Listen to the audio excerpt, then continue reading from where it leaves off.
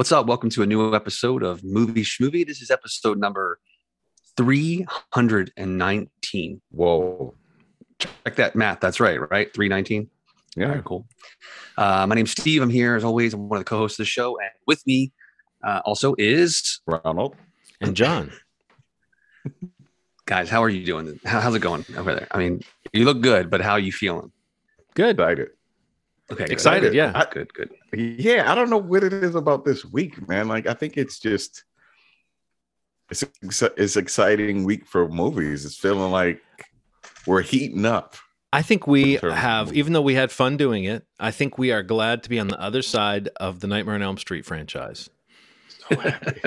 We had, happy. but I mean, those are good episodes. And if anyone has not heard them, go back. And we just released the last one last week, but we did a Watch 'Em All series where we watched all the Nightmare on Elm Street films. But I think that now that we're back in this kind of free zone of there's nothing we really have to squeeze in right now that we've promised. I don't think. We did suggest we'd talk about the new James Bond movie at some point, and I guess we shall at some point. But other than that, we haven't promised anything to people that we haven't delivered. And so now we're kind of in this, like, it's like the beginning of a new season of Movie Schmovie. Right. It feels like it's okay to wear my sweatpants right now. It's kind of that vibe. Yeah. Which is been the last 18 months, don't get me, but more so after 18. I get that. I actually, speaking of Freddie, before I ask you how your life is going, Steve, I grabbed Freddie Nightmares, the TV show from 1988. I have them on my server, so if you guys want to check it out. I watched the pilot. If you for one second think that I did not already see that and have watched about a half a dozen of them, you do not know me, friend.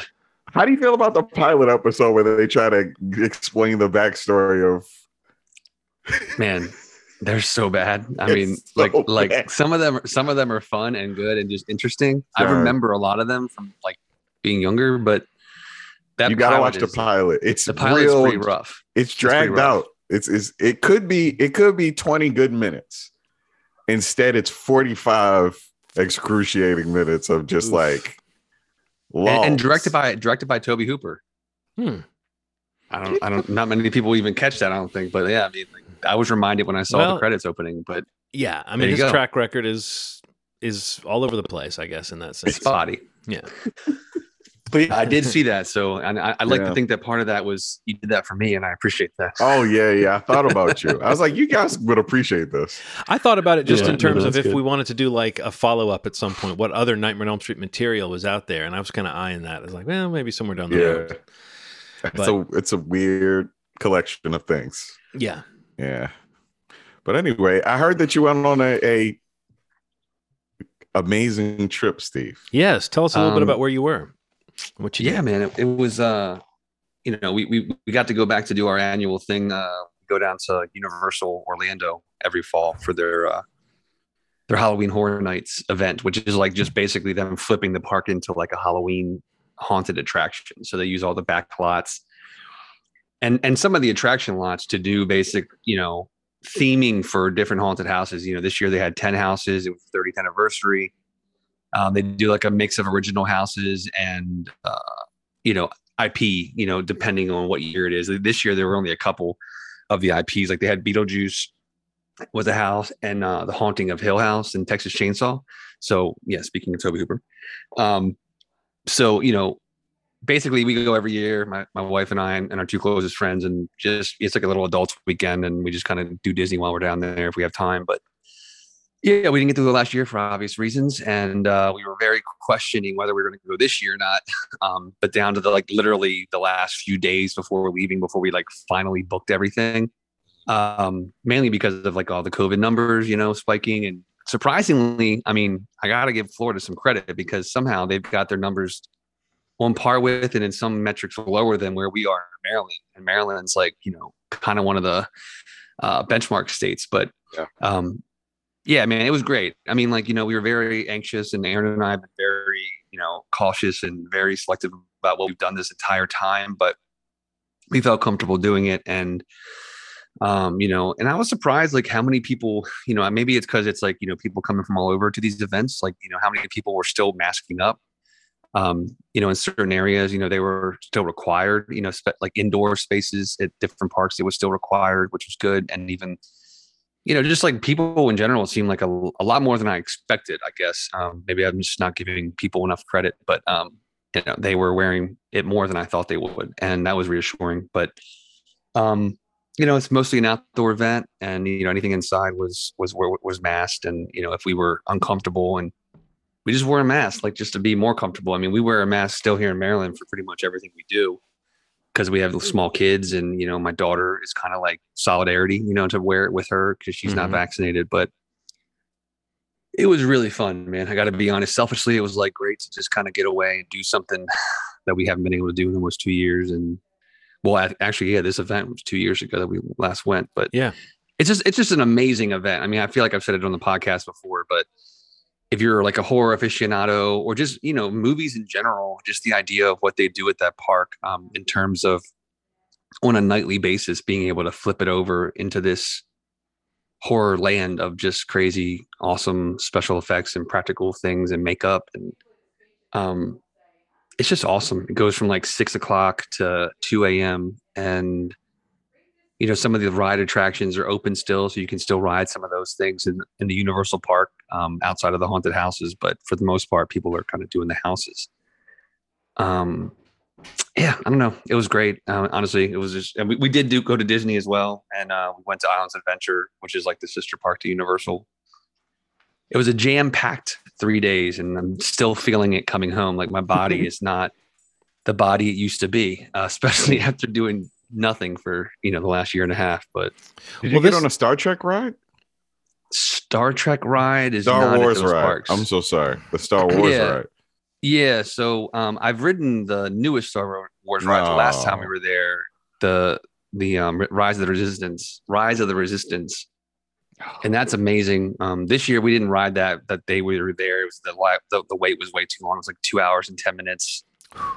But we did ride the Millennium Falcon Smuggler's Run, which is also a really cool ride. Which I've ridden before, but we rode it again because the wait wasn't that bad. But yeah, man, those parks are just amazing to me. And I'm not a coaster person at all, but I made a vow to our friend Lauren that I would ride the new Velocicoaster at Islands of Adventure with her, and immediately regretted it when it took off, and still kind of shaken from that experience. Do we by any chance have one of those photos? The sickly face.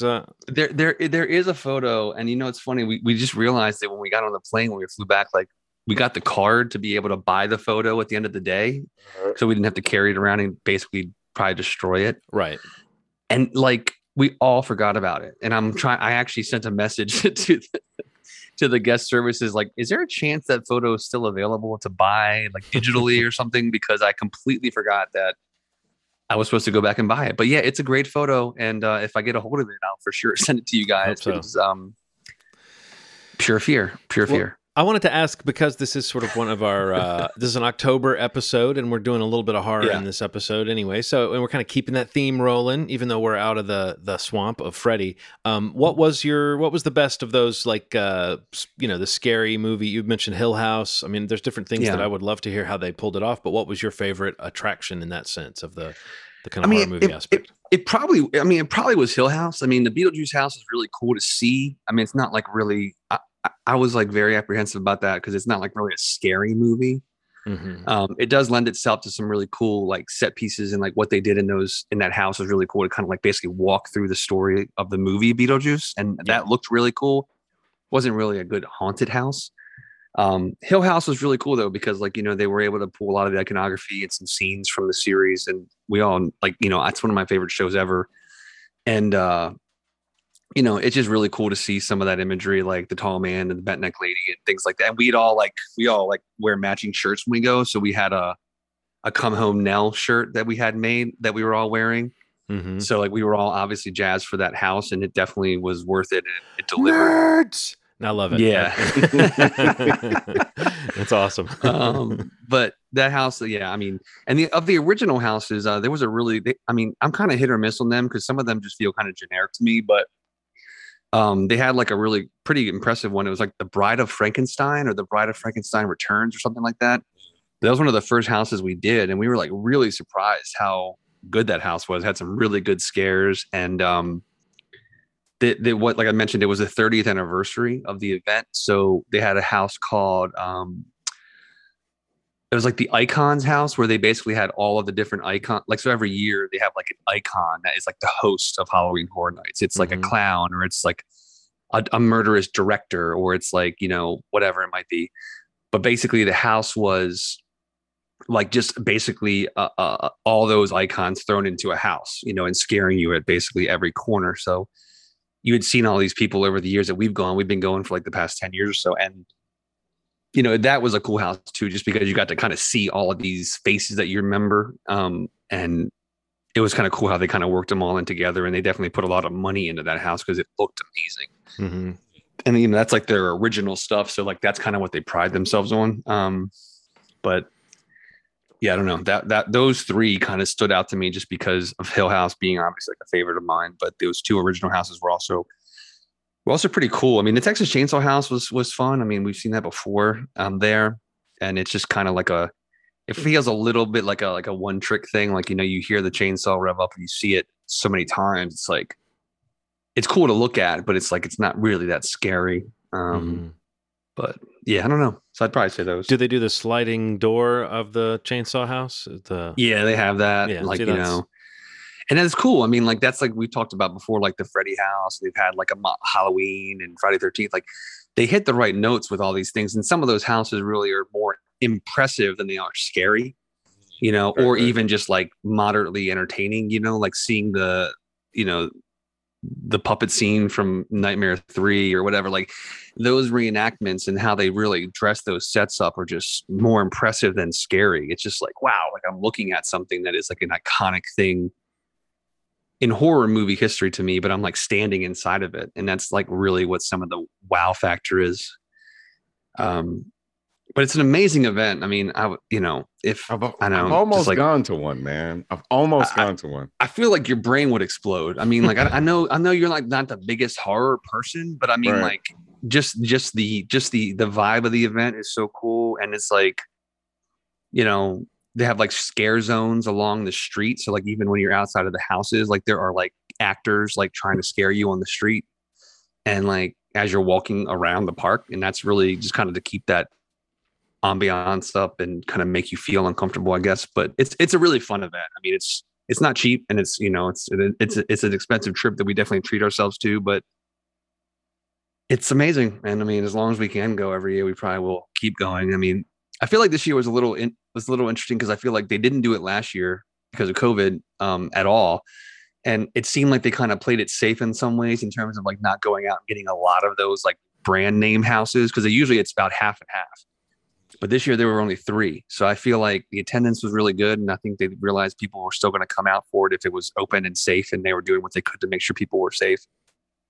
So I'm hoping that if it, next year comes around, there's so many things that I would love to see houses. Like, I can't believe they haven't done like an It house or a Scream house or things like that just seem just like prime for the making. And maybe like once they kind of get rolling again and get some of those bigger names again, it would be awesome to see some of those things that they haven't done yet. So hopefully that comes in the next couple of years. So yeah, man, it was an awesome trip. Yeah, Halloween Horror Nights. They do it in Orlando and Hollywood. So if anybody is listening in any of those areas or traveling or anything like that, looking for something to do, it's an amazing. If you like the haunts, it's like the event to go to for sure.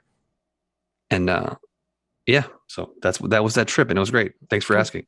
I wonder if we have any listeners in Orlando or even Florida. If you're listening and you're in Florida, hit us up. Let us know. I'm curious. I guess California as well, but I feel like I know a couple people that might listen that are industry or not, that work at some level of the industry out there. Yeah. Like friends. I'm sure you have that same thing. Friends in the biz you get the impression they check it out occasionally. But I think most of the people that work in the industry probably are like, I don't need to listen to these yabos.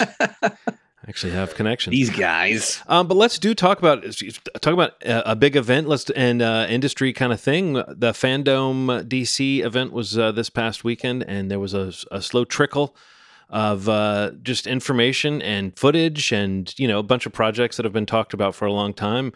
that we haven't seen much footage from or none at all. Suddenly there was some imagery and some hype. So I don't know, just in short, I know, Ronald, you were watching it live and you were commenting on the experience of that. What was your take on that, and just the kind of offerings that DC is that they have on their slate? Yeah, Deadline just reported that the event had 66 million views, global views, and the energy surrounding it you could feel it. Just seeing people talk about it. It's not as. It's cool to have something that's remote that we can all watch at the same time. Everybody's seeing the trailers at the same time and stuff like that. Yeah. Obviously, Batman seemed to be the one that everybody was kind of clamoring over, just because it had been a year since we'd seen anything. I'd say Flash was a close second. Mm-hmm. The set kind of update on Aquaman 2 seemed to be a pretty big deal. And the little clip that they had of Black Adam. I mean, I didn't know that they had filmed at least a scene in a cave. I mean, that's it essentially was. I love that standard of like, quick question about your film. Have you filmed at least a scene in a cave yet? No? Yeah. Okay, no. But I do think that like the imagery, seeing something from that, getting a sense of the tone of what it's going to be, I still feel like this movie exists because of The Rock as like a walking hype machine, and the way he talks about it as though it's this crazy new thing you've never seen before. I'm really not sold, or not sold. I just mean I still don't get it. I still don't get what the hype is. But what's funny is I was thinking that after seeing the presentation.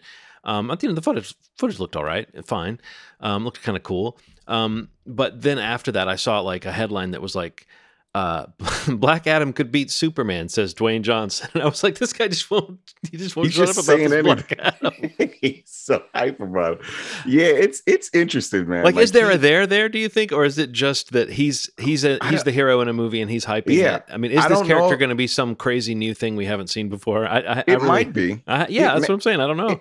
It may be. I think that what they're going to do is probably root some of Black Adam in some of The Rock's roots, which seems to be a thing that he does, the fusion of his Samoan background with his characters. And if they do something like that, sure, that'll be something we've never seen before. But in terms of like just lightning coming out of his hands and stuff like that, we've seen that, right? And he's a bad guy, maybe, but he's a good guy. I mean, I think there's a few things going on there that might make it an interesting thing, but it's just funny. But it was and cool. Shazam. And the connection to Shazam. Which but, I mean, feels like Shazam. A lot of people would have thought that he would have been introduced as a villain in the Shazam movie and then spun off, but they're doing it the other way.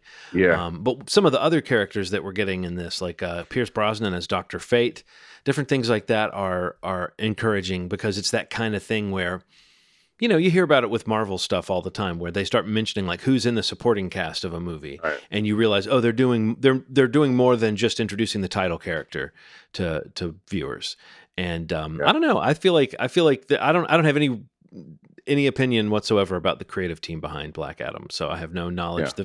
The trailer looked like it, or the teaser looked like a teaser, and Dwayne Johnson is Dwayne Johnson, so he'll either be like, you'll either buy him or you won't, but you know what you're going to get. I don't think he's going to totally surprise us just because he's going to be making mean faces or anything. Yeah.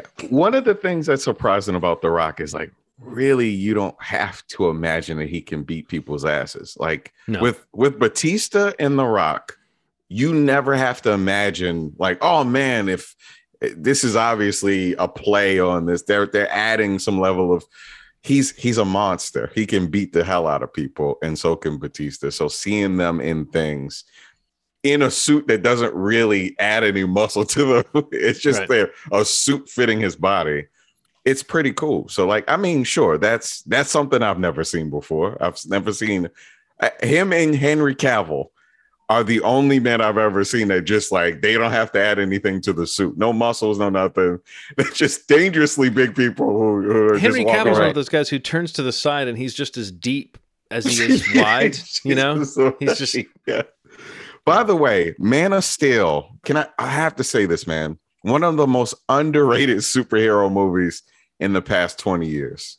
I've rewatched it a couple of times since it first came out, and it's still, sure, it was dark and weird and had a weird ending and some tonal stuff, but I love that movie, man. I mean, I remember thinking it was kind of misunderstood and underrated, I guess would be a fair way to say it. I think that it's weird that they never did get to come back and do the full-on Superman movie. I mean, again, that's, people have commented on that, but it's just kind of like Ben Affleck didn't get to do a straight Batman movie. Henry Cavill didn't really get to do a straight Superman movie either, you know. And I don't mean straight, man, by not, I mean fully within the Snyderverse. I think that they still should have gotten their solo adventure, you know. Yeah. But anyway, well, let's talk about some of these other trailers. We mentioned The Flash. I'll just say it. I got more juice out of hearing Michael Keaton's voice and seeing a silhouette of that Batman than I did out of the new Batman looks cool, but it doesn't feel new to me yet. What feels new about new Batman is Matt Reeves directing. I mean, the team, the people involved. I have reason to believe there's going to be some cool performances in this movie, but the trailers are selling me something that really feels like this could be the next Christopher Nolan. It doesn't feel like a totally different take than what we've seen before. So as cool as the Batman looks, it didn't make me as giddy as hearing Michael Keaton's voice and the implied storyline that's going on in that movie of, you know, multiple versions of a character, or even even if we only get one version, if it's just old Batman played by Michael Keaton. We have never gotten old Batman before, and Michael Keaton, this is enough of a deal that I think that, like, you know, the guy's up for Oscars now, so it's like they're not going to throw a shitty cameo at him. They're going to make use out of that, and the trailer looks like something. So I don't know, that excited me. I thought the Flash looked kind of interesting. So I just want to say, poor Ezra Miller. That's all I kept thinking about watching that trailer. Oh, he's in it too. Because it's like, you know, if you read all the production stuff on the Flash, which actually just finished filming like this week, like, you have Michael Keaton coming back as Batman, which is like John said, yes, in that teaser, it's the takeaway for me too. Like hearing his voice, seeing the Cal, you know, him pulling the drape off of the old Batmobile and hearing him say, "Holy," cut to credits. And like, that's literally what I said out loud in life, watching that trailer. And it looks cool. I'm sure it's going to be a fun movie. But I mean, for Ezra Miller, who's like kind of one of the ones that has like kind of stuck around through this Snyder of it all. And, you know, is you know, it kind of, he never got the standalone that, you know, people had been expecting, and it had kind of got delayed, lost a director, got a director, lost, you know, and now this movie's here, and everything that people are talking about is everything but him. And it's like, you know, you have Keaton and Affleck is in it as well, like as his Batman. And you know, there's who Supergirl or one of the other, Supergirl or back somebody else is going to be in this that like they were talking about at the fandom. I can't remember which one it was. I don't know if it's Supergirl or if it's another Kryptonian, but yes, there is another character that it might be a version of Supergirl. It might, I don't know. I honestly don't know. But, but because Henry was talking about one of the other characters that he knows is supposed to be. I saw it in one of the press things. I can't remember who it was, but it was basically talking like a similar thing, and that there's rumors that like one of the one female person that was like with Zod in Man of Steel that kind of got banished, like she's apparently going to be in the movie. And like, it's just all this stuff. Like, that's a lot of stuff for a movie that is supposed to be a Flash movie, which is definitely going to be a Flash movie, because it seems like that's kind of like what allows all these characters to be in the movie, you know, what he can do. But it is a little worrisome that, like, you know, a lot of the shock and awe is around the fact that Keaton is in the movie. And, you know, if the rumors are true, the idea is that, like, you know, he's kind of going to be like a Nick Fury type character that kind of sees through and pops up possibly throughout Nick Fury, or even like Iron Man was the Spider-Man, like something like an elder kind of who just kind of pops up from here and there as a mentor or as a guide. But yeah, I mean, I totally agree. I mean, like the Keaton of it all, I mean, they've done a really good job of kind of being hush hush about it. And, you know, and even what you see is just a voice and a silhouette. But it's going to be pretty fantastic to see him in the Batman suit again. And it's going to be like a very exciting moment for a lot of people of a certain age, for sure. So, well, Steve, another thing I wanted to comment on, because, you know, the marketing, this is a tease. This isn't even really a tease. This is like a whatever you call it when they have these I was going to say festival, but it's not the right word for when they have these like events, these media events. It's like designed for shareholders or something, and it's designed to get people. So I almost feel like you could almost argue that this Flash teaser exists to say, yes, Michael Keaton, like, yeah, true. You know what I mean? It's almost like now let's stop treating that as the rumor. Let's stop treating that as the thing. It's almost like, get that out of the way so that we can talk about next time you're hearing about this movie, you're not going to be figuring out whether Michael Keaton is in it. You're going to be right. Finding out more about the movie. So in a way, I felt like by absolutely confirming that Michael Keaton is in this movie and he's playing some version of Batman, then they can say like, okay, now we have all these other secrets and storyline things you don't know anything about that we haven't revealed anything. So in a weird way, it's almost like it's like a little bit of like, let's go ahead and reveal something that people already know and people will get excited about having it confirmed. And yes, all the other stuff they have planned for the movie, we don't really know how the character fits in. I mean, so I think it feels like a very calculated move. So maybe by the time this movie is actually being marketed as this movie, we won't be wondering what's Ezra Miller's role in this. We'll see a little bit more. Of it. Because I do like the idea of when he says, "Are you in?" I do think that implies a kind of rollicking adventure that you can kind of start to imagine. Like a team up, yeah. Right. Now we know what the mission is. Are you going to help us? And that feels almost, that James Gunn can get juice out of a moment like that, where it's like, look at this odd assortment of characters that we have, or these characters are working together, but they hate each other, or what. So I don't know. There's some fun to be had there. But I do agree with you that it's like, this is if comic fans know, this is like the Flashpoint storyline that's the basis of this. And that's a reality breaking storyline. It's interesting that this movie's being called The Flash. It's just one of those odd little quirks of the way these movies get made. It's like, we're calling it The Flash, but the actual story that it has is like not like a basement level or ground floor level Flash story at all. This is a sort of redefining Flash, redefining the DC universe. A story that would have maybe made more sense as a movie if we had this steady flow of all this DC extended universe connected storytelling. But the DC hasn't really done that, so they don't really have our status quo to break with this movie. I just think that sounds kind of funny, but I did think that looked good. What did you guys think? I already said what I think of the Batman trailer. It looks really solid. What did you think of that? The finally getting like an extended look at the world of this movie and kind of the tone of it. I'm ready. I think what I was really looking forward to is like the extent of Batman's detective work being expanded beyond, man, somebody used fear gas. It must be, you know what I mean? I hope that's in the movie. That's definitely not in the trailer that he's. It's being sold to us that the directors kind of said constantly. Yeah. I hope that's not just what they always say. Yeah, I know, man. I know. And if it really is Batman doing detective work, going around kicking ass, asking questions, getting leads, that'd be pretty cool. It feels like this Seven sort of, I don't know, man. It feels like this psycho going around murdering people in this like man that happens to have a uniform going around in this interesting version of Gotham that seems sadder than the 1989 version of Gotham. Like it's so like dark. I don't know that I need it. I don't know that I need it to always look so dark. Yeah, again, give me some sunlight. Seven is a good comparison. It feels like it's in that world of like dreariness. And I guess you just have to do the voice. Anybody who puts on the cowl, they have to talk like this. They're just we're going to get some version of that. And then you got the best barista ever, the Riddler, who fucking puts the cool little question, the best barista ever. He does it while he's like just like leaning into his. Okay, that's Paul Dano, right? Yeah, Paul Dano. Did you notice that even like the detailing on this was my favorite. One of my favorite things about the trailer was that the coffee cup has like bright green detailing on it that the light really catches. And I really liked that partially because it's the only color in the entire trailer.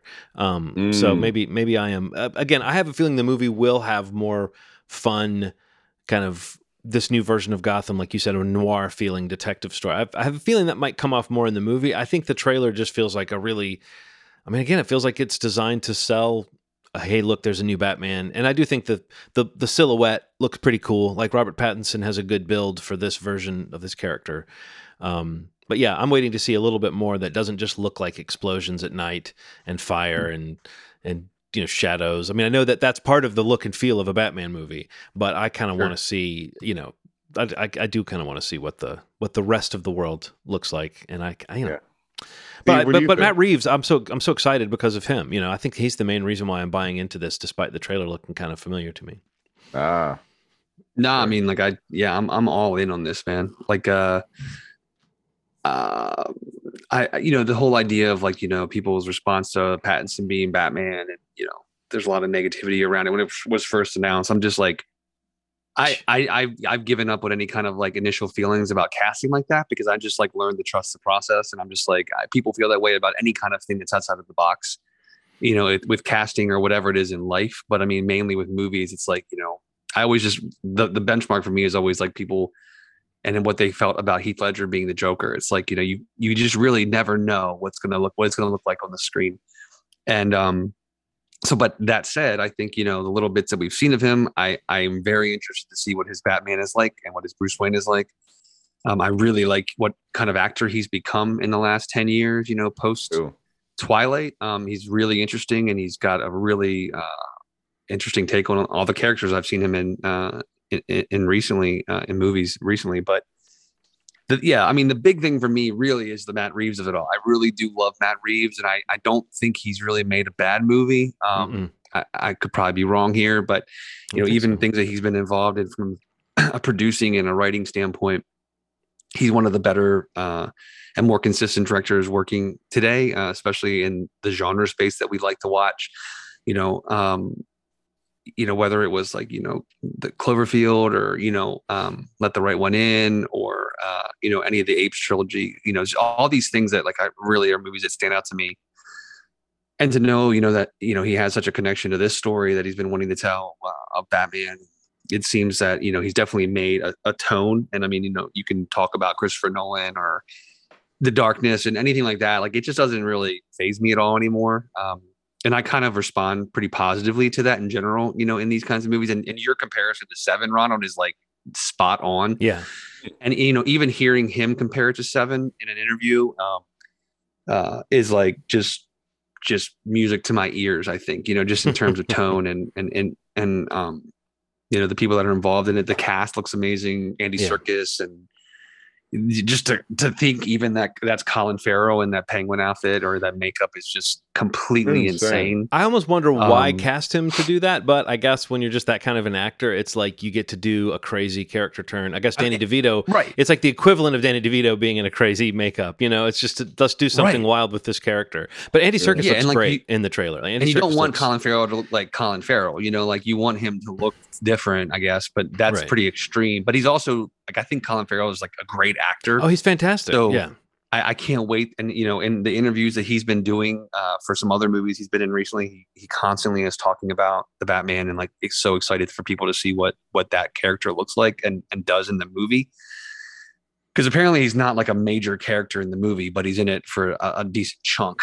But I don't know, man. I'm just very excited to see it. I love the way it looks. I love Paul Dano. I love just the idea of the Riddler being a major force in the Batman universe again. And that sequence with I like the muscle car look of the Batmobile. Yeah. And the sequence where he's chasing the big explosion at the end that you referenced, John. It's the chase with the penguin in the car when he's I got you, and he comes flying through the fire and flips the car over. I love that perspective shot of the car flipping and the camera's kind of rolling over, and the shot upside down of him walking in the fire. I mean, it's fucking epic. It looks awesome. It does. And using that as the hero shot of the trailer, the upside down with the logo coming in and the music, and it comes in and frames them out. Yeah, it does feel really but that at that moment I was okay, yeah, I can see people just again. You don't have to work that hard to get people excited about Batman, I don't think. But all you have to do is have a cool looking Batman trailer, and people will probably go, "Oh, I'll go see that new Batman movie." He's one of the few superheroes that works that way, I think. Definitely. And the Alfred that looks like he can beat your ass. That's what I'm saying. Andy Serkis, I really he's got a line and a half in the trailer, and he sold me on that character. He's kind of underrated, I think. Oh man. Yeah, he is. Maybe not. He's successful and everybody loves him, but you know what I mean? I feel like people don't really talk about well, maybe that's all people talk about with him, but it is amazing his level of commitment and just how serious he is about it. But like when you could tell he had fun playing Claw in the Black Panther and Age of Ultron, and I think looks like he would be having fun doing this. And you're right, Ronald. Yeah, like a scrappier version of Alfred is fun to see too. And the new version of Alfred in the comics is basically like the ultimate badass. I know that he's been that for a while, but I mean, they've just gone ahead and said, oh, he has all this crazy training and he's this, which is cool. But I still have in my head that he should be a butler first. But I think he was like an MI6 guy, first. That's really cool. But at any rate, yeah. So at this point, I mean, honestly, I think the whole DC versus Marvel thing can kind of just go take a hike, right? I mean, DC has a bunch of projects that look cool, including Peacemaker, which looks like a lot of fun. Great trailer. And it looks like James Gunn has a TV show, that's the log line as far as I'm concerned. Is, oh, you like James Gunn? Okay, well, he's got a show now. But no, I just feel like all these offerings, like, I've thought about, okay, if I had a Peacemaker trailer and then I had a Hawkeye trailer to watch, I'd be like, these look like fun shows. If I had a Batman trailer to watch and then a Spider-Man trailer to watch, or whenever there's a Doctor Strange trailer, I mean, I don't think that there's any reason that in my heart and head that these two companies have to be pitted against each other.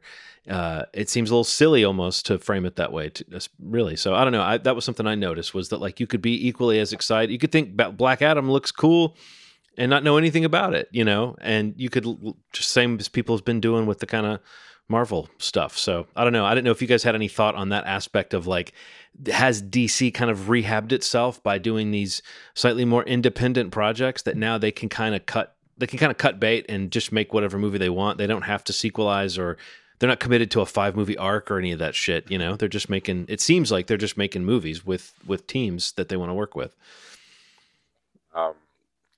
DC feels boutique. I don't know how that happened. It's like the way that Apple is boutique, although it's like couple $1 billion company. There's something about the magic of like what it's doing with those smaller stories that aren't connected to, 5 or 6 other stories that really does make it feel like you're getting something outside of the norm when these movies come out, which is cool. I don't know. I like that. I like the trick of making things feel like that. Yeah.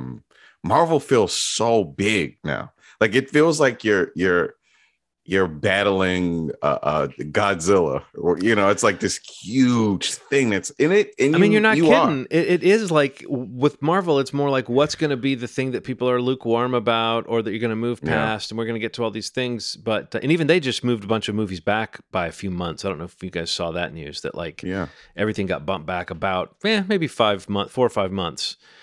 Which makes sense. It was starting to seem like, what are they doing? Like if they actually were going to have a Doctor Strange movie in March after having a Spider-Man movie in December, which already seems crazy, given that we don't even have Eternals yet, and we're 6 weeks from a Spider-Man movie. But I don't know. I feel like it's all kind of settling into this rhythm where maybe Marvel needs to, slow down and differentiate as much as they can, and DC can just kind of keep on. Not that these movies have all been great. I just mean, you have like there's the Harley Quinn movie, and then you've got the Suicide Squad movie, and then you had Shazam, and then even though Wonder Woman 1984 didn't really do anything for that many people. In fact, it's a little odd, isn't it, that Wonder Woman didn't come up? Like, there's no. We're almost a year past her last movie, and there's no real talk of plans or. So I mean, that goes to show you what 1984 kind of did to the. I don't know, the momentum, I think, of that character. So right. Because right now they're just going with what works. And they have HBO Max now as a place where they could kind of do some of these, mid-level things, and maybe with a higher level of production value than they've done with like the Arrowverse shows on was it CW that runs? Yeah, CW. Stuff? Yeah. So it's just interesting. I actually liked. I can't think if are we missing anything? Did they reveal footage from anything else that we didn't mention? Shazam 2, they showed some production stuff. There's a TV show called Naomi that's coming out on CW. Yeah. I saw something about that. That's based on a character named Powerhouse. It was a lot, but that seems to be the highlights of that day. So it's pretty promising. Well, Ronald, you want to talk a little bit about Dune Part 1? Sure. Steve, you haven't seen it yet, but they sneak that in. The title Dune comes up, and very quickly a Part 1 comes up. Yeah. And boy, does it feel like a Part 1. I'll say that. When it gets to the end, it is a total, like, to be continued, see you next week kind of ending. I mean, they may as well just say and then come in, and then there's a guy just pulling it. Next time on funny, Dune. God, man. But yeah, Denis Villeneuve, with this scope, with this scale, we knew he could do it with the visuals and the awesome sweep. But yeah, fantastic looking movie that I think does an okay job of like taking all this world building and setup that it has to do and make it feel integrated into a story. There's still maybe 6 or 7 minutes of just like people narrating that you don't know what their voice is, you don't know who they are, you kind of, context puts you in place pretty quickly as to whose voices you might be hearing. But there really is like a lot of narration, and a lot of like information gets fed to you right at the beginning. And I think, I don't know, I still don't know who this movie is for in a lot of ways, because I think Dune does kind of have a reputation for being sort of a high-minded bit of sci-fi. And I have this feeling that a lot of people think of Dune as like, I don't know, boring or over their head or just not interesting, or I tried to read that book once and it didn't hook me or whatever. And then to other people, it's this amazing classic. So it's weird that it's not like a mainstream. I don't know. Do you guys know what I mean? That this movie, as famous as it is, as big as it is, it doesn't feel like a mainstream idea. And so this movie's going to kind of live or die based on how well does it, as a self-contained thing, sell this story to a new audience. And like I said, I think it does an okay job of all that. I think of doing that and being an interesting movie. I mean, definitely the acting is great. Everybody looks great. There's some really cool scenery. But I found myself, as much as I was processing it for my own enjoyment, I was kind of constantly thinking like, oh my gosh, what are people going to think of this movie? And I've looked at the critical response. I mean, there's pretty positive critical response. Audience response is pretty high. I think this is it's such an interesting thing. And the fact that it's kind of the first half of the thing really feels speculative, because they haven't even so much as shot one frame of Part 2 yet. Like it's not a movie, right, Steve? I mean, it's not. Okay. Yeah, right. Yeah. As yet unannounced as a movie. Yeah. So yeah. What does it all mean, Ronald?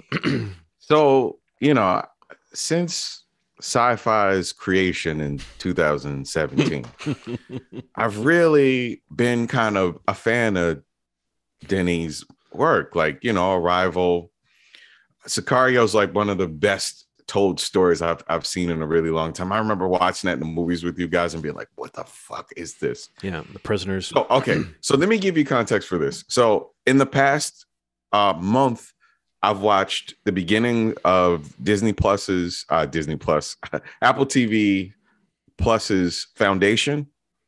I've watched about an hour and a half of Blade Runner 2049, and then I've watched Dune.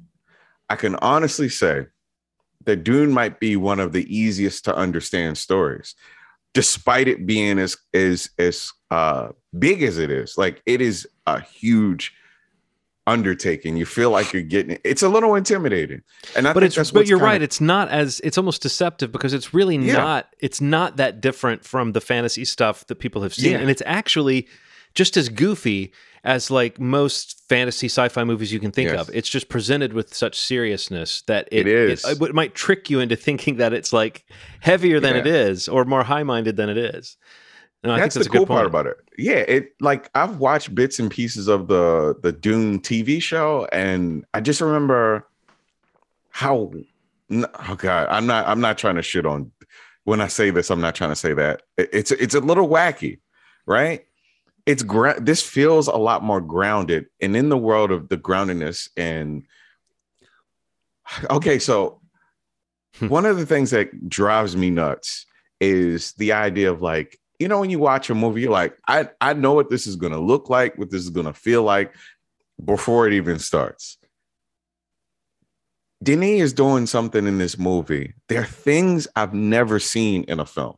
There's things I've never seen in physical form that he's doing in this film that just it reminds me of why I love movies. It reminds me of like this man took on something that's truly, I've heard this for like maybe 15 years at this point, an unmakeable movie. And if this is even a portion of what this story was, and I understand it. It's very easy to understand. It's very simple. The characters are really easy to understand. The motivations of the characters are very clear. Well, it's inspired so many things that it almost feels familiar. You know what I mean? Right, it's like you'll think about Star Wars and you'll think about other things that have definitely thrown back to this.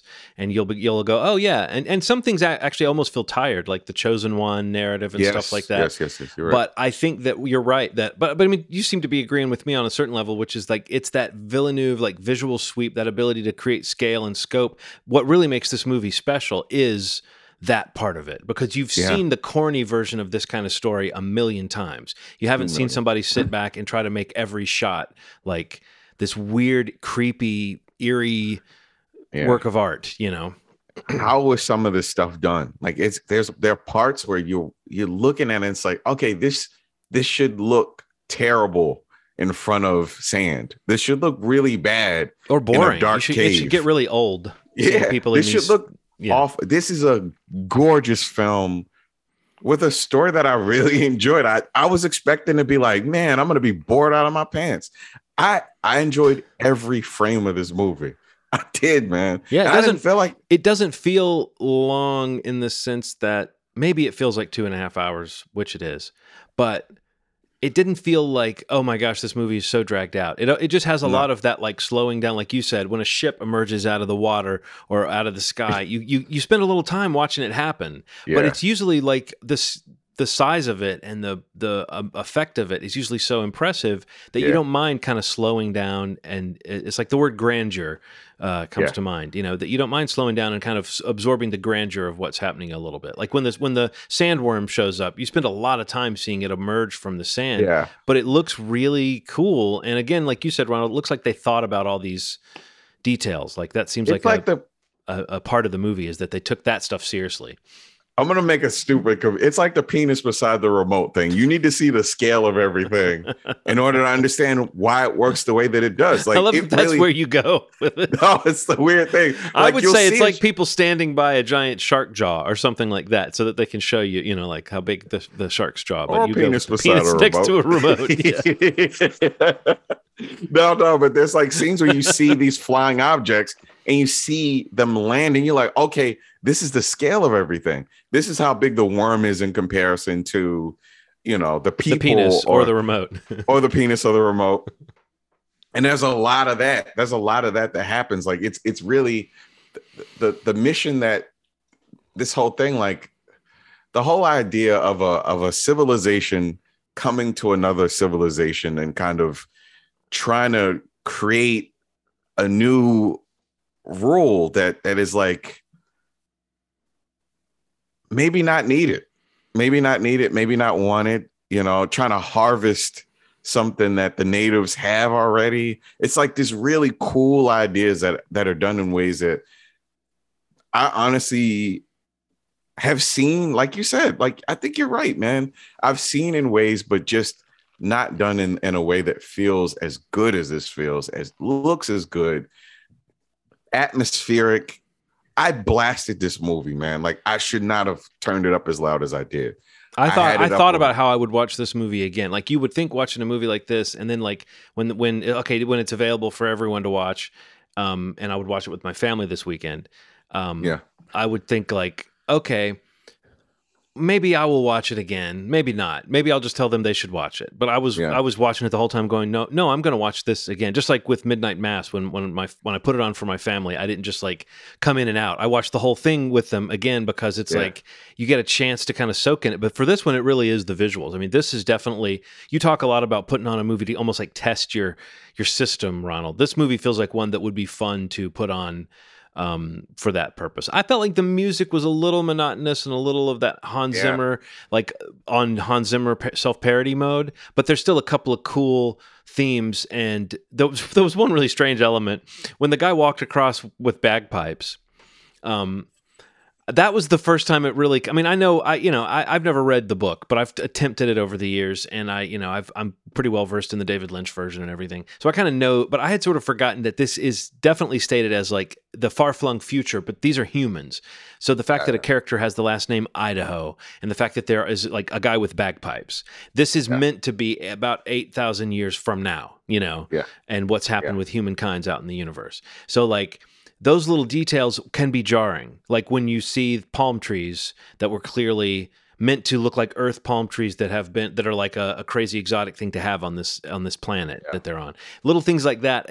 I find it kind of interesting how it almost reminded me of like, some of the same imagery he was playing around with in Blade Runner 2049 with the kind of like ruins of Vegas in a desert type setting, the kind of, it reminded me of that, of like, there is something kind of far-flung and relatable about this sci-fi, that it is supposed to be humankind, at some point in the far-flung future. I do think that makes things more interesting, but it also makes those little things that pop up that are a vestige of our time feel almost like little nods to put the viewer in, to remind you this is our world. This is meant to be, even though it doesn't look like our world, this is supposed to be our world. But the first time the bagpipes guy came out, I laughed because I was like, what? Like, how did they not make that look like some kind of space bagpipes? It just looks like fucking bagpipes. Yeah, but I definitely recommend it. It's a solid movie. And the thing is, like, the acting is solid. It just, I don't know, man. Like, check it out. I would really like to talk to you about it after you see it, Steve. Yeah. Well, knowing what a Denny fan you are, I think this is going to be one of those movies we would have talked about no matter what. But like, it's such a thing. Like Dune, turn it up loud. Like people talking about it like it's unfilmable. It made it like a weird challenge on top of every other challenge you would have making a movie of this size. He makes me feel nuts, man. Like he makes me feel like it, because I heard the same thing about Blade. They're like, there could never be a sequel to Blade Runner. I don't understand how this is. He made it. There couldn't be a Dune. He made it, and it feels like.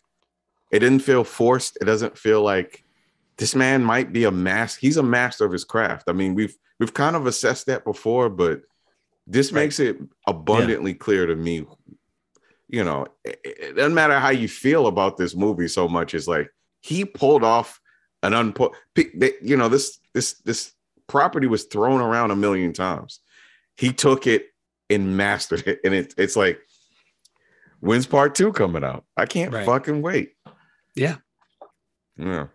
Everybody's in it too, as you know, Steve, and they're all even the people that don't have great big roles are really solid. That's another thing that makes this, feel a little different. It kind of similar to the way that you get like whenever you get good actors in the kind of fantasy, sci-fi, whatever Marvel movies we watch, how much it's the charm of the performers that really makes it work. In this case, Rebecca Ferguson, Oscar Isaac, Timothée Chalamet.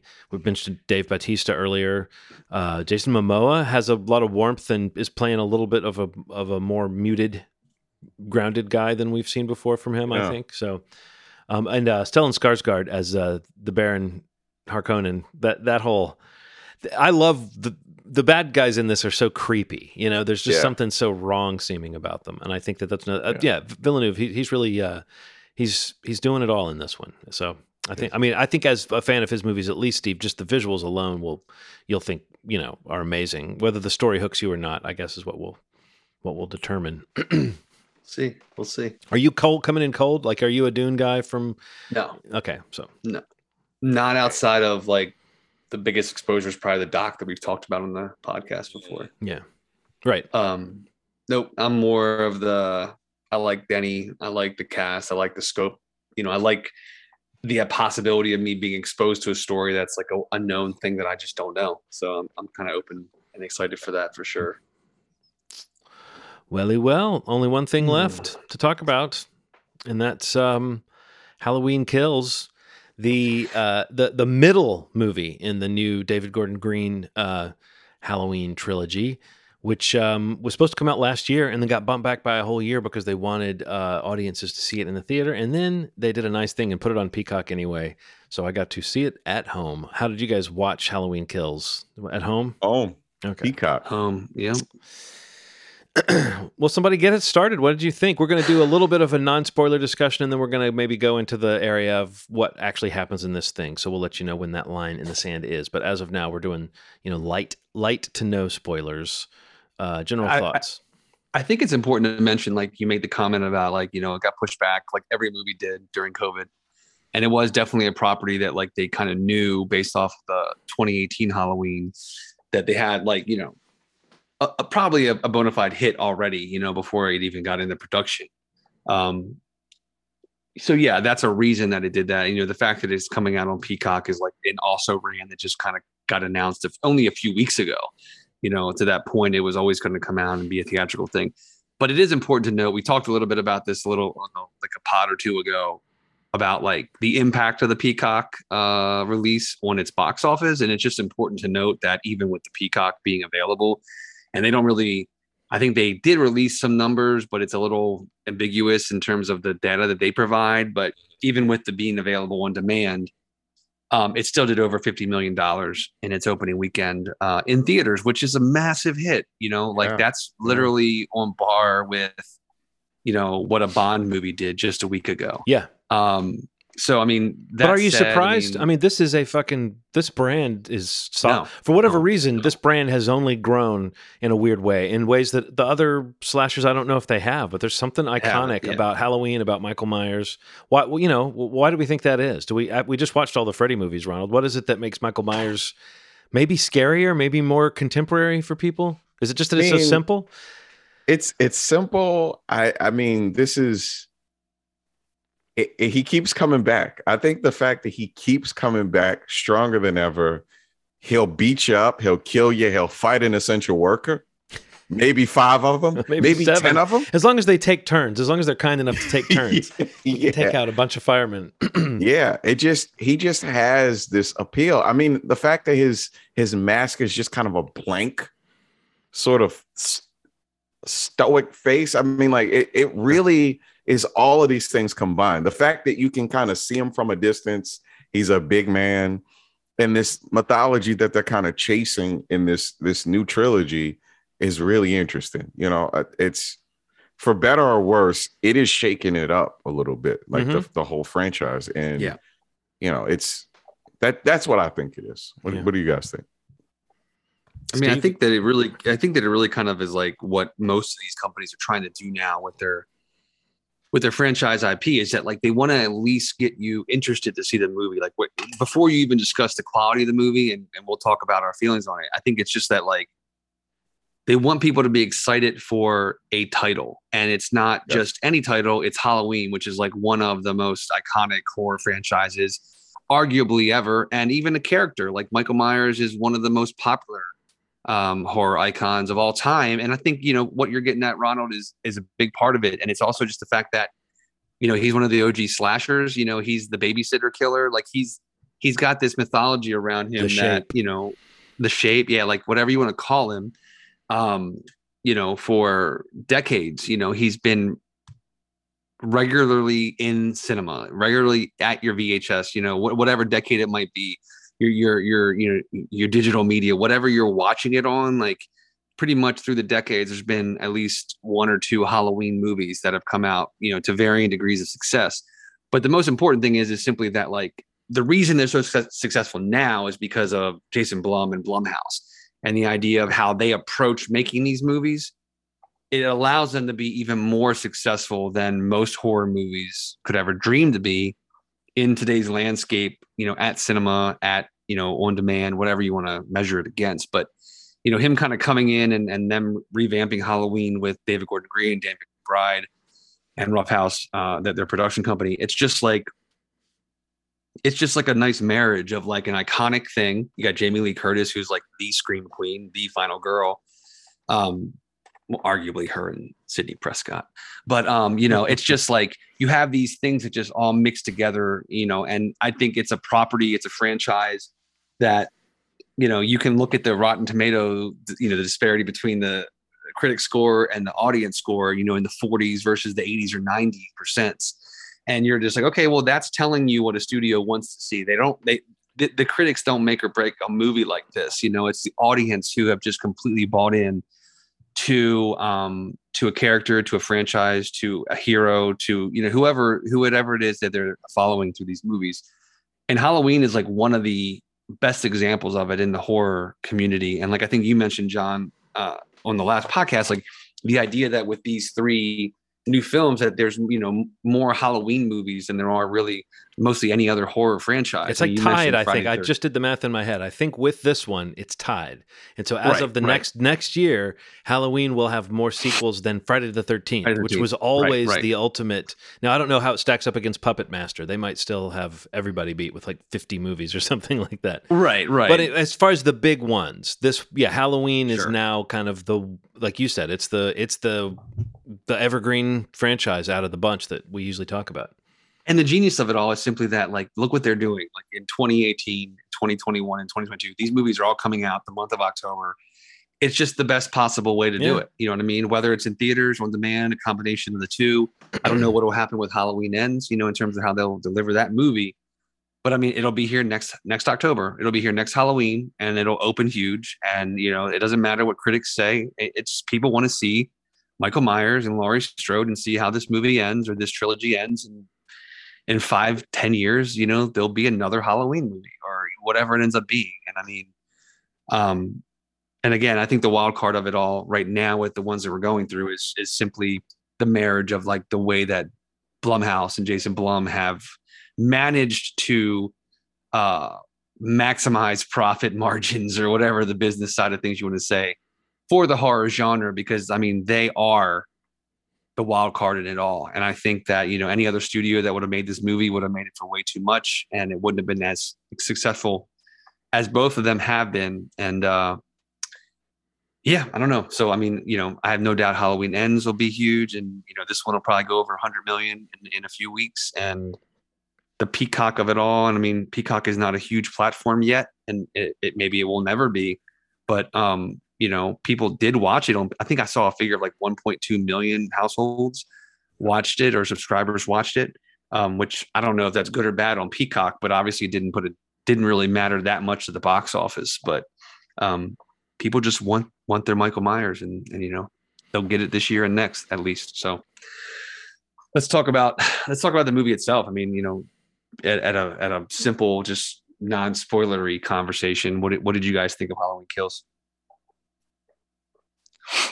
I'll say this. I think, and you kind of alluded to this, Steve, with it being kind of a swing. These guys are Danny McBride is one of the co-writers. There's an attempt to they had an idea. You felt like they had an idea when they came back to do these movies. It wasn't just let's have Michael. I mean, and you can see there's lots of things that are the idea. Okay, let's erase all the sequels. Let's focus on Laurie Strode as this kind of broken person. This one definitely. Let's look at Haddonfield. I mean, if anything, I liked how much they broadened the scope of the characters we were going to see and all the characters that came into it.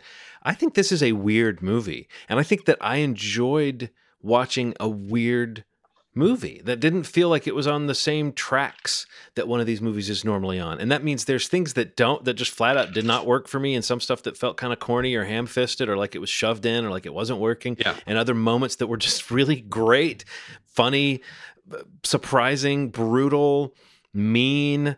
I don't know. This movie was a fun watch for me. And it's like, I almost have to say, if I were gauging it based on how fun it was to sit down and watch, and how, we do this, Ronald, you'll know this. Yeah. As you roll forward as a horror fan, there will come a time where you're hanging out with another horror fan and you'll say, and I'm being silly, I know you how it is to put on a movie with a friend, but you're a recent convert to the genre. But like, you put on a movie, not because you're like, yeah, you want to watch Friday the 13th Part 4 or something like that. Not because we think it's the greatest movie in the world, but because we both kind of know it's got a few cool kills in it. It's got some fun stuff to chat about. It's a little bit like you can say, what the fuck is that? And you can kind of get on with your life. Crispin Glover's in it, whatever. Different things about each movie has different little things to recommend it. And if I were going through that little mental Rolodex of like my slasher lexicon, I will say that, I mean, I don't rank moments from slasher films, but at this moment, I feel really warmly towards a couple of the scenes in this movie that make them feel like, oh, they would be the reason why, when choosing a movie to watch, I would choose Halloween Kills. Big John and Little John I love them. I wish the whole movie was about them. I loved the group of people that gathered at the local bar, the karaoke bar that kind of spills out onto the street, and we kind of follow them through. I love this idea of survivors of the incident from 40 years ago kind of mingling with kids in a bar and then becoming friends and then I just feel like this movie had a real cool human sense of the scope of like the town, like who all would be involved. And even though I don't know if I quite satisfied my desire for this kind of story, and some of the commentary on like mob violence was a little preachy and a little ham-fisted, which I guess that's my new term, ham-fisted. But like, I think that I like that it tried all that. I like that it went for those big moments. So yeah, I think this is a weird mess of a movie that I enjoyed watching, and I will probably watch again. I've already watched it twice. I'll probably watch it again. So, I watched it once with some friends, and then I watched it with my wife and son because I knew that they would enjoy certain parts of it. But it was fun having seen it. It was fun witnessing other people react to some of the awful things that happened to people. The old couple with the drone like get killed in these brutal ways. I don't know. I just feel like the movie had lots of that kind of like, it felt like it really paid off that idea of why you get someone like Danny McBride to write a Halloween movie and why you get someone like David Gordon Green to direct it, is because it was just bursting with these little pops of humanity.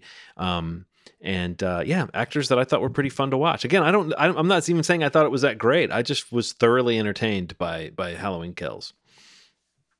I mean, I agree, man. Like there's a point where it feels like they're trying to establish in this middle one just how terrible he is.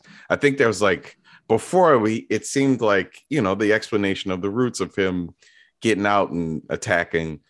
This was like, you need to know how terrible he is and how brutal he is, and literally the volume of people that he kills and how quickly he can go from place to place, and how little the police don't really react to it. It's a lot of that, but God, it was fun. I had so much fun seeing some of those kills. Just like, what? Like, and it felt more brutal than any other one that I've ever seen, honestly. Like, he's never been, I don't think, maybe Halloween 2. I don't know. I'm not as familiar with the trajectory. Maybe Halloween 4.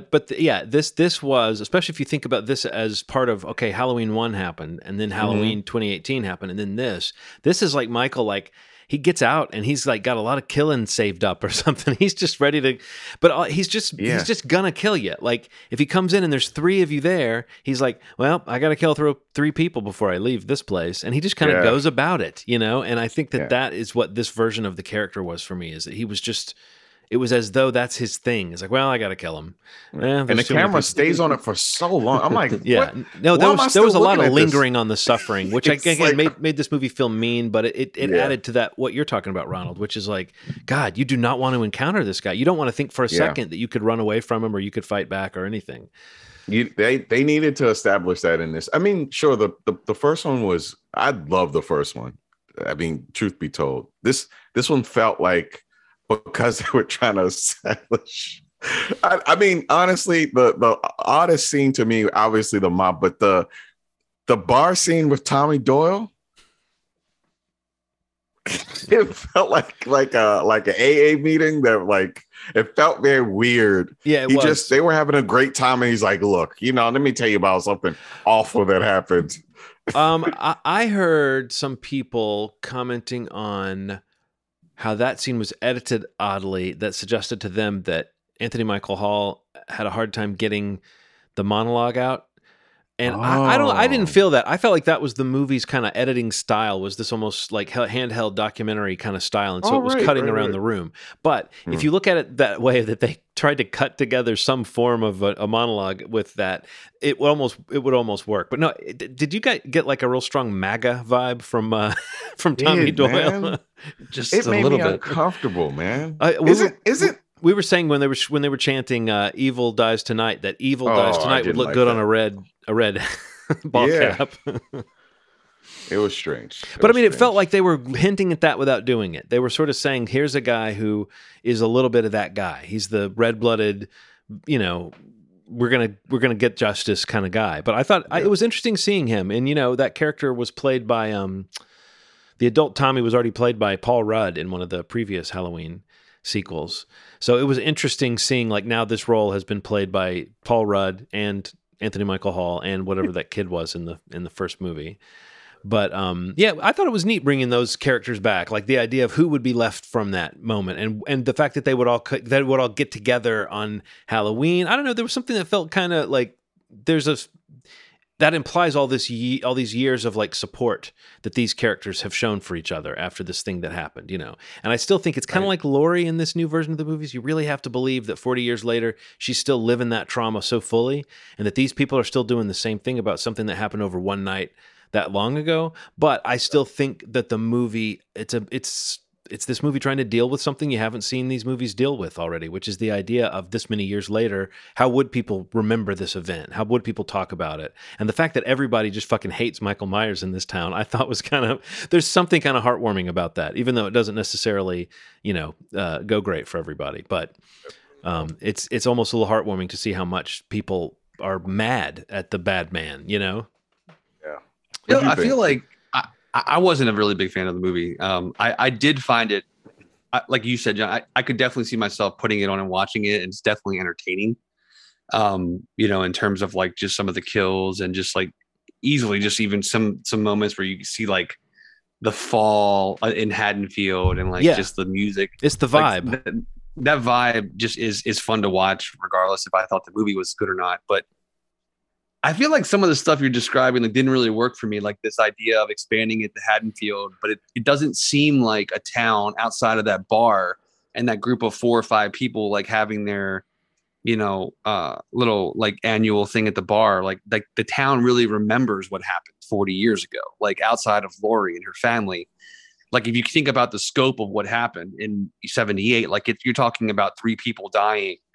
And 40 years later, like all these other killings start happening, but you're only really like being reminded about this thing 40 years ago. But then it goes from that to like everybody wanting to just make a mob and hunt down anybody through the streets, through the hospital, like the whole hospital scene where they see there's another patient. Well, yeah, maybe we could get into spoilers in a second here because that part is a part that does not work. That just right. I'm just saying the way that Haddonfield's brought into it, I think is a really great idea, and expanding beyond just Laurie and her family, because I don't really know what the purpose of this movie is and what they're trying to do with the new Halloween story, because I feel like, at one moment and even in the Halloween 2018, like there is a lot of discussion around people not really remembering what happened, 40 years ago. Like Laurie and her family do, like her granddaughter doesn't even know because it's been hidden from her, in that first movie. And she's learning about it, as we are basically. And I'm sure most of the town of Haddonfield, even some characters in this movie that we meet at the bar, they don't really know what's going on. They've heard some stories recently because of the killings that have happened over the course of the last 24 hours, I guess. But just the way in which it escalates is, in some ways I can believe it because like shit just gets crazy these days for no reason at all, it seems. But I feel like, tonally, I think that's kind of where I got lost with this one, especially kind of from what they were doing in like the mob at the hospital in particular. Because for me, I felt like that felt very, very cartoonish. It felt like a Simpsons episode or a South Park episode where suddenly you just have a mob that's just there shouting the same thing. It felt really cartoon. And then what you said about there's another inmate and there's a whole storyline that, I guess I'll say it, even though I don't know if this is technically a spoiler or not, but there's a moment where a character says, we're the real monsters or something like that, or it's turning us into monsters. And it was like such an on the nose lesson that like a few minutes before that, a person I was watching it with actually said, oh, it's one of those, the mob are the real monsters type stories, and then like within a few minutes, a character said that, and it just felt like, why are they trying to wedge this into this movie? Because it didn't really have much place there. I don't know. It felt like it was like suddenly it was trying to take itself seriously in a way that didn't feel warranted to me.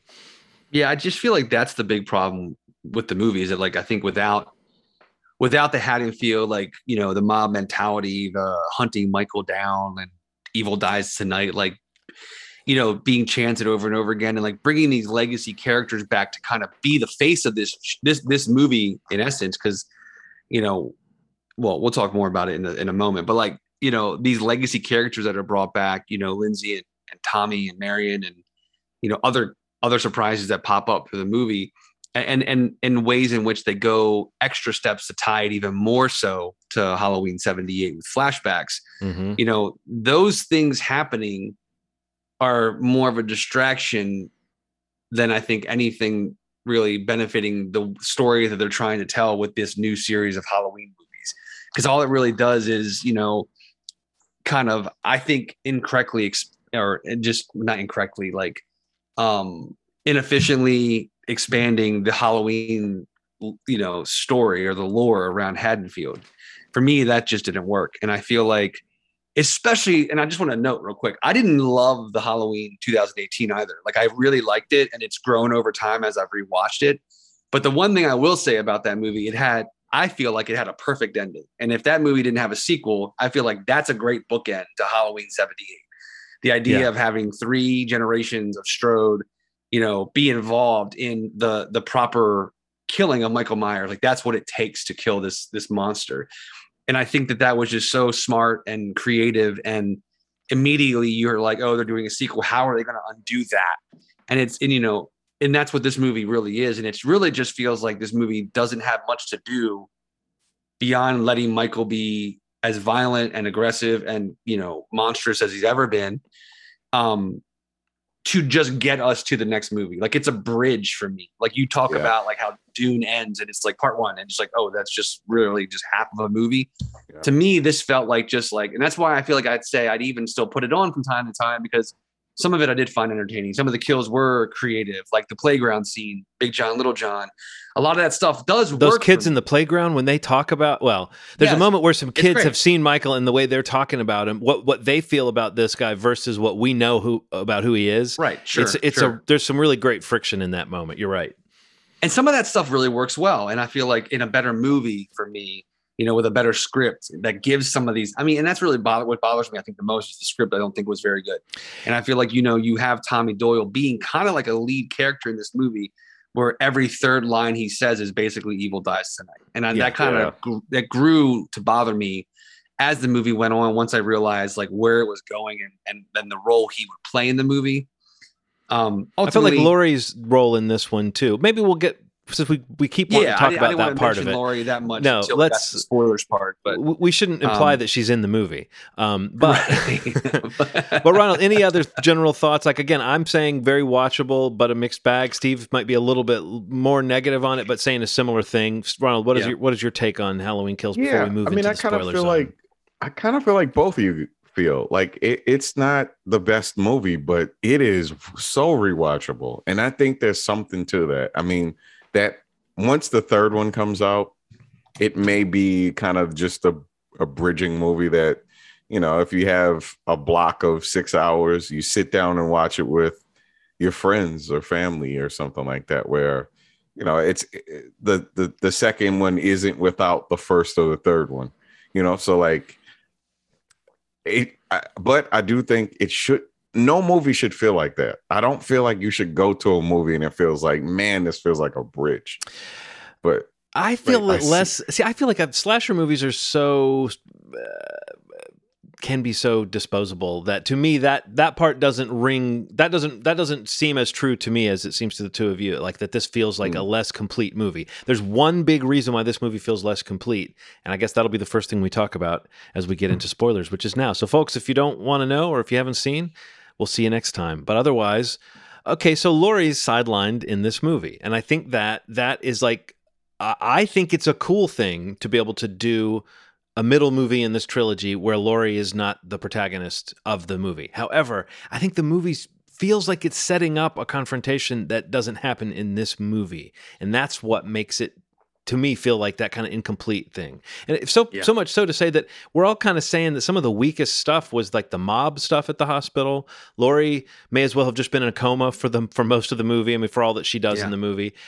Maybe we just didn't need that hospital stuff so much. That what worked for me was the little vignettes around Haddonfield, different people reacting to Michael or news that Michael was back. And I think that stuff did work for me. So I don't know. I think that would be, I don't mind that Laurie was sidelined. I think that was kind of a cool experiment, but most of the hospital stuff and most of the stuff they did with Judy Greer's character, it felt like that was the stuff that was getting a little overbearing and not quite as earned. I thought the daughter came off great, like running around, doing what she was trying to do. But I don't know. I felt like the movie kind of wanted to be like, let's sincerely deal with the tragedy of what happened in the last movie.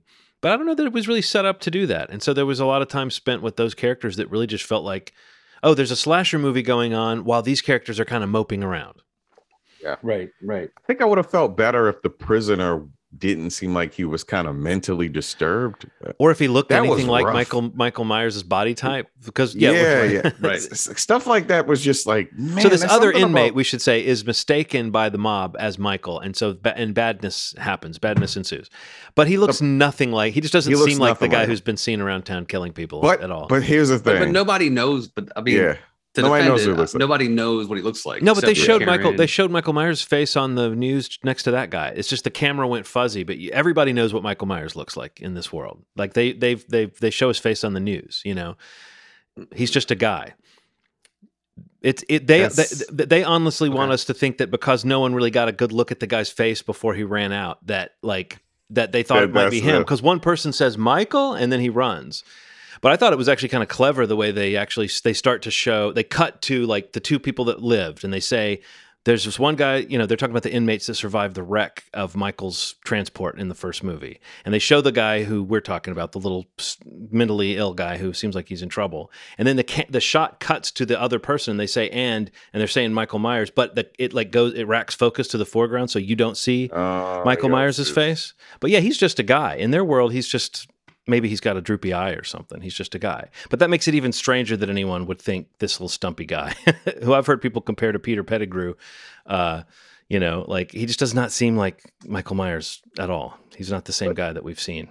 Did they establish in this movie that he has some supernatural situation going on? I thought after the last scene where he was just basically beaten to almost death. Just Laurie has that voiceover about which is so weird. He with the fear or something like growing that's like non-human or like not. With each kill, he transcends death or something. Right. Yeah, exactly. But this movie does address head on that moment of like, what is Michael Myers supernatural? What happens when he dies? Can he die? This movie seems to go right through that and not really address it, but we definitely see him essentially not die when he should have died, right? Like that's what that was. Him standing up at the end is like a confirmation of some kind of power or some kind of force. I mean, is that what you guys take from that? Because I honestly thought there was no other way to read that except that you can't kill him. Like, oh no, don't worry, that's guys. That's what it was. Okay. Yeah. So what do we make? What the fuck? What do we make of that? Like, does that? Are we back in Cult of Thorn territory, Steve? Or are you flashing back to Halloween? My God, no. Halloween 6? No. Oh man, I don't know, man. That's kind of what makes me feel like it's a little bit of a mess because especially because like in watching a lot of the press for this and like podcasts that I listen to that he's been on, David Gordon Green, the idea for this movie is that it ends, right? And like Halloween ends, like picks up years after this. There's like a time jump, the idea that it's not the night after, that it's like this was to Halloween, that there's like time between it. And so, seeing Laurie where she's at in the hospital, talking to the Officer Hawkins and, basically just kind of telling us about Michael and him kind of like ascending beyond, mere mortal existence. Like it's a weird way to end the movie, especially like where you think about like geographically that last shot and what happens in the last moments and what you see happening in the moments prior to Karen going back into the house. It's like, so what happens after? What happens after this that takes us years into the future? Right. Like if you think about Halloween, like, the way they've handled even movies that aren't canon for this series, it's like they usually always end with like a, he's dead, or like they think he's dead, or like, because people can move on with their lives. Yeah. But I guess there's something to be said for like the idea that like the boogeyman just really just disappears or like he's gone. Yeah. But I don't know. It's something just, I have to admit, I like the idea. I like the idea of of not knowing what's up with him. You know what I mean? I like the idea of when we pick up in the next world, the next movie, it's in a world where maybe Michael Myers has disappeared for a year, you know? I like that idea. I don't know what story supports that or what he's been doing or how this new grounded version of Michael, it's not that he's grounded, he's pretty supernatural. Yeah. So it's like, I like that idea because they've done that in the past before where like he was just missing, you know? They pick up the next movie and he's missing. Right. I think that's neat. I think, but I agree with you that it doesn't feel as much like the people in the world of the movie have like a status quo change. Like it's almost like we had a false ending. The ending was when they seem to have him killed in the street and Judy Greer walks away. And then like the what ending was her getting killed. Yeah. And then that's kind of where it ends. Like that's actually the end, you know, is like to say that and to confirm that that whole thing of why he was staring in that window all this time was that he was looking at his own reflection. You know, I mean, little moments like that are kind of interesting, I thought, like psychologically. I think they do a good job of trying to get into Michael's psychology without doing the Rob Zombie version of that. Like they're getting into like, well, this guy has a memory of Michael Myers as a kid and we can have that resonate through the movie. I thought that was actually kind of neat. But yeah, you're right that as far as like what was the story of this movie, it's like, well, it didn't quite commit fully to doing the Tommy Doyle as the main character thing. And it seemed like Laurie was around just for them to reiterate 50 times that it's not about you, you know, which I think is a cool note. I think it is cool for Laurie to come to terms with the notion that maybe Michael Myers doesn't remember you and doesn't know who the fuck you are. And he came back to your house because someone kind of set him on a path to that house, you know? I like that idea. I don't know if this movie's saying that's true. It's kind of like in you know how in the Star Wars sequel trilogy, there was the whole thing about who Rey's parents were, and it was like kicked back and forth. It's like, well, Rian Johnson says they were nobodies. Well, J.J. Abrams says that she's a Palpatine. Like, there's something about, is Laurie the focus of this that is maybe in the next movie we'll find out that Michael does care. But it was feeling like this movie was there to sort of answer the question people had in the last one in 2018 of like, wait a minute, is Michael really obsessed with Laurie, or are people just putting him on the path to Laurie, and then she's obsessed with him? You know, but I don't know that the movies have really grappled with that fully. Like, I think there's still an interesting story that they haven't told of like, what happens when Laurie almost like, you know, tips the scale. Like, I really thought the first Halloween when it came out, I thought we were going to see like, unhinged Laurie is going to see Michael everywhere and start killing people or something like that. Like, I thought it was going to be some crazy new wrinkle like that, but instead it was no, unhinged Laurie has been hiding out in this compound for 30 years and planning something that didn't really go that well. as we find out. He got on the injury reserve list pretty quickly, man. It was like, what? So she's not gonna fight him at all? Like, he's not gonna come to the hospital and try to kill her or anything? She's just like, oh, go on without me. All right, I guess. I don't know. That was a weird choice. So what did you think of bringing back these survivors just to kind of pick them off? Well, actually, one of them stuck around, so we'd still have Lindsay. But Tommy died, and the nurse died, and Lonnie died. Yeah. Lonnie, who's still in my favorite scene in the first Halloween is Loomis hiding in the bushes. And Lonnie's the kid he scares away, right? From the and he's like, I thought that was funny. But I thought that was cool. And Robert Longstreet, I'm big on him right now. And I thought he brought there was a real humanity to that moment when he kind of says goodbye to the kids in the car, knowing probably he's going to die, but trying to act like he thinks they might. That was, you know, good actors do something with these characters in this movie. But most of those moments, as you mentioned, Steve, most of the moments I'm talking about that I loved, they're all on the margin moments that have to do with a little bit of a good characterization and a good performance. It's not because this movie is really building towards any big thing. I guess the mob fight, I guess seeing people take Michael Myers on is the whole point of it. But that kind of is a wet fart because they succeed and then he kills them all anyway. You know, it's almost like it doesn't want to commit to an idea of what Michael is. I feel like that's a good example. Like Lonnie's death, like, you know, you see all this like flashback of like Lonnie, of like interacting with Michael and like Michael leaving him alone and like, you know, what impact that's had on him.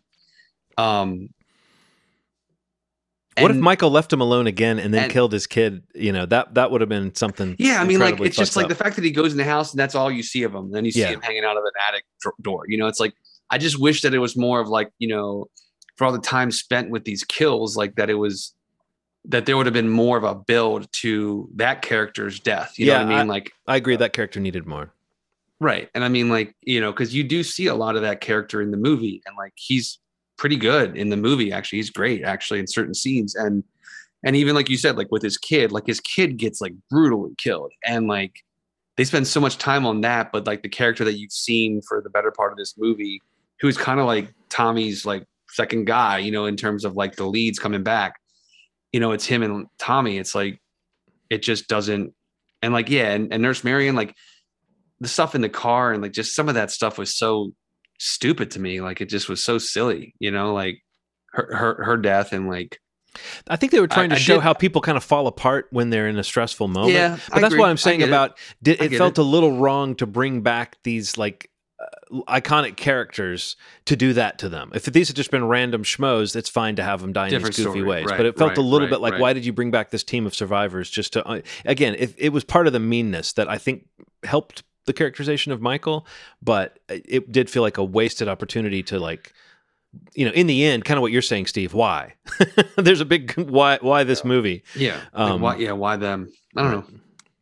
I did like Lindsay. I did like her like confronting Michael and like holding her own and like pillowcase full of bricks, escape him. Yeah, like know what to do to get away from him. Like, you know, like her running and like going between these trees, and even though, you know, he's kind of just pacing and hiding. And I did like that. I mean, like that's kind of like that's a good reason to have that character come back, because like she has a knowledge of the character, you know what? And that's kind of something I keep hitting on, is that like I don't know that I got that from the movie, like that people know who Michael Myers is. Like I feel like, if to me, my feeling was, especially from the 18 film, it's like I don't feel like people remember Michael Myers. And I feel like, you know, the podcast team that went and sought him out at the mental hospital is like what we talked about before, where it's like these people digging into something that a lot of people don't even know about. And, you know, and I think perspective is everything. And because like, you know, here in 2021 or 2020 or whenever this is happening, you know, somebody killing 3 people 40 years ago is a blip on the radar. Yeah, it just doesn't track. That part of it just doesn't track, and they try to comment on that. But I think that's one of the biggest hurdles of that approach. I understand that it cleans up the timeline so they can make movies they want to make. But as far as like what that does to our logical understanding of how the world works, it doesn't seem like it even makes Laurie feel a little weird that she's still so obsessed with what happened when it was just one night, you know, like.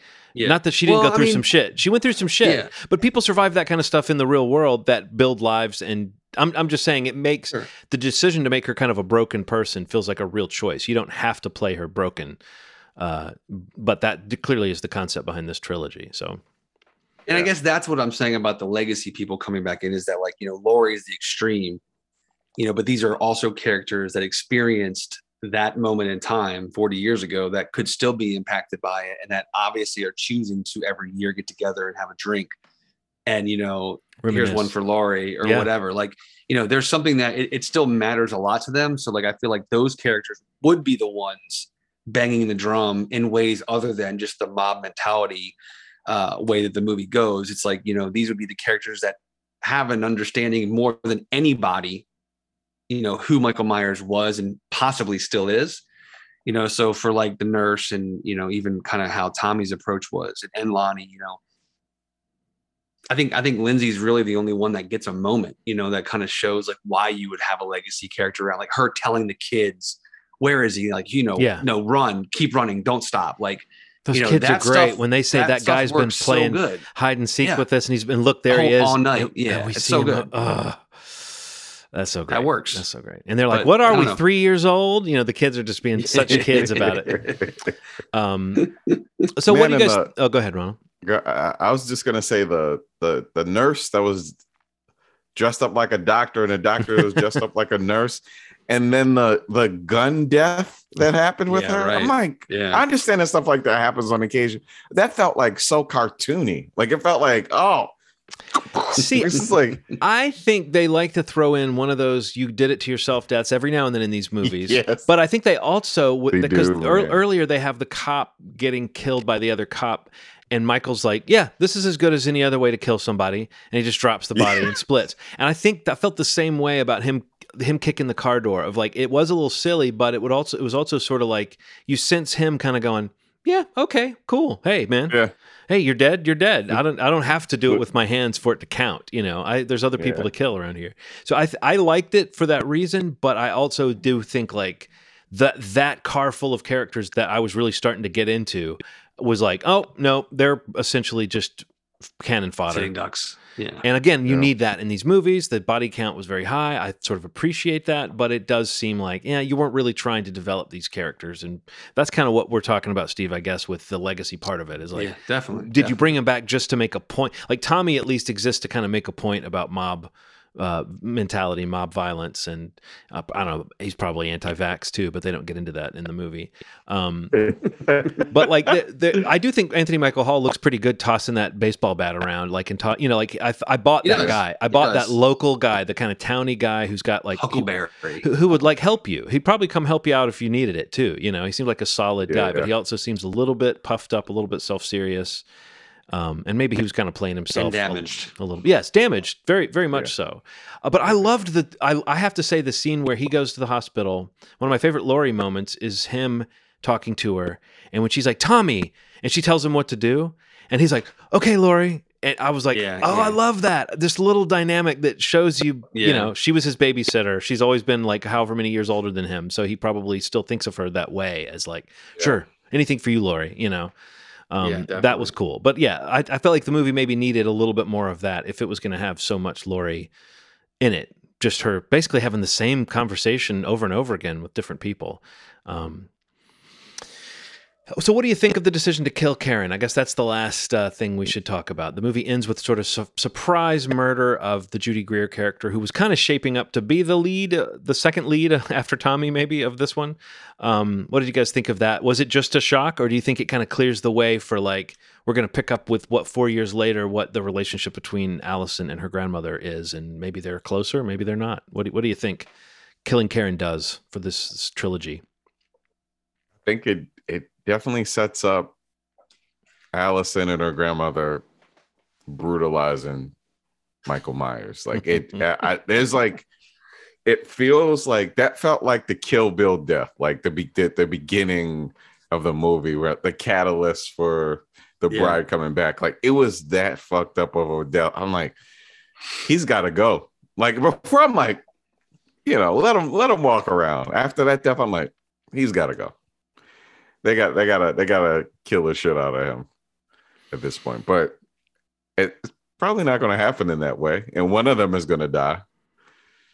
I don't think it's going to be Allison. I think it's going to be a grandmother. That's the only way it can end. That's the only way. Yeah.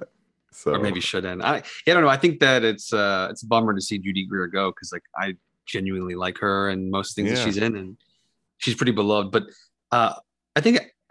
I don't know. I'm kind of mixed. I guess it kind of works for maybe what their plan is for Halloween Ends, in terms of taking Laurie off the board for this whole movie, and kind of Karen kind of running the show for the most part with Tommy. Yeah. And even Karen kind of being the one that orchestrates the closest they get to killing Michael in this movie and saving her daughter and all this good stuff.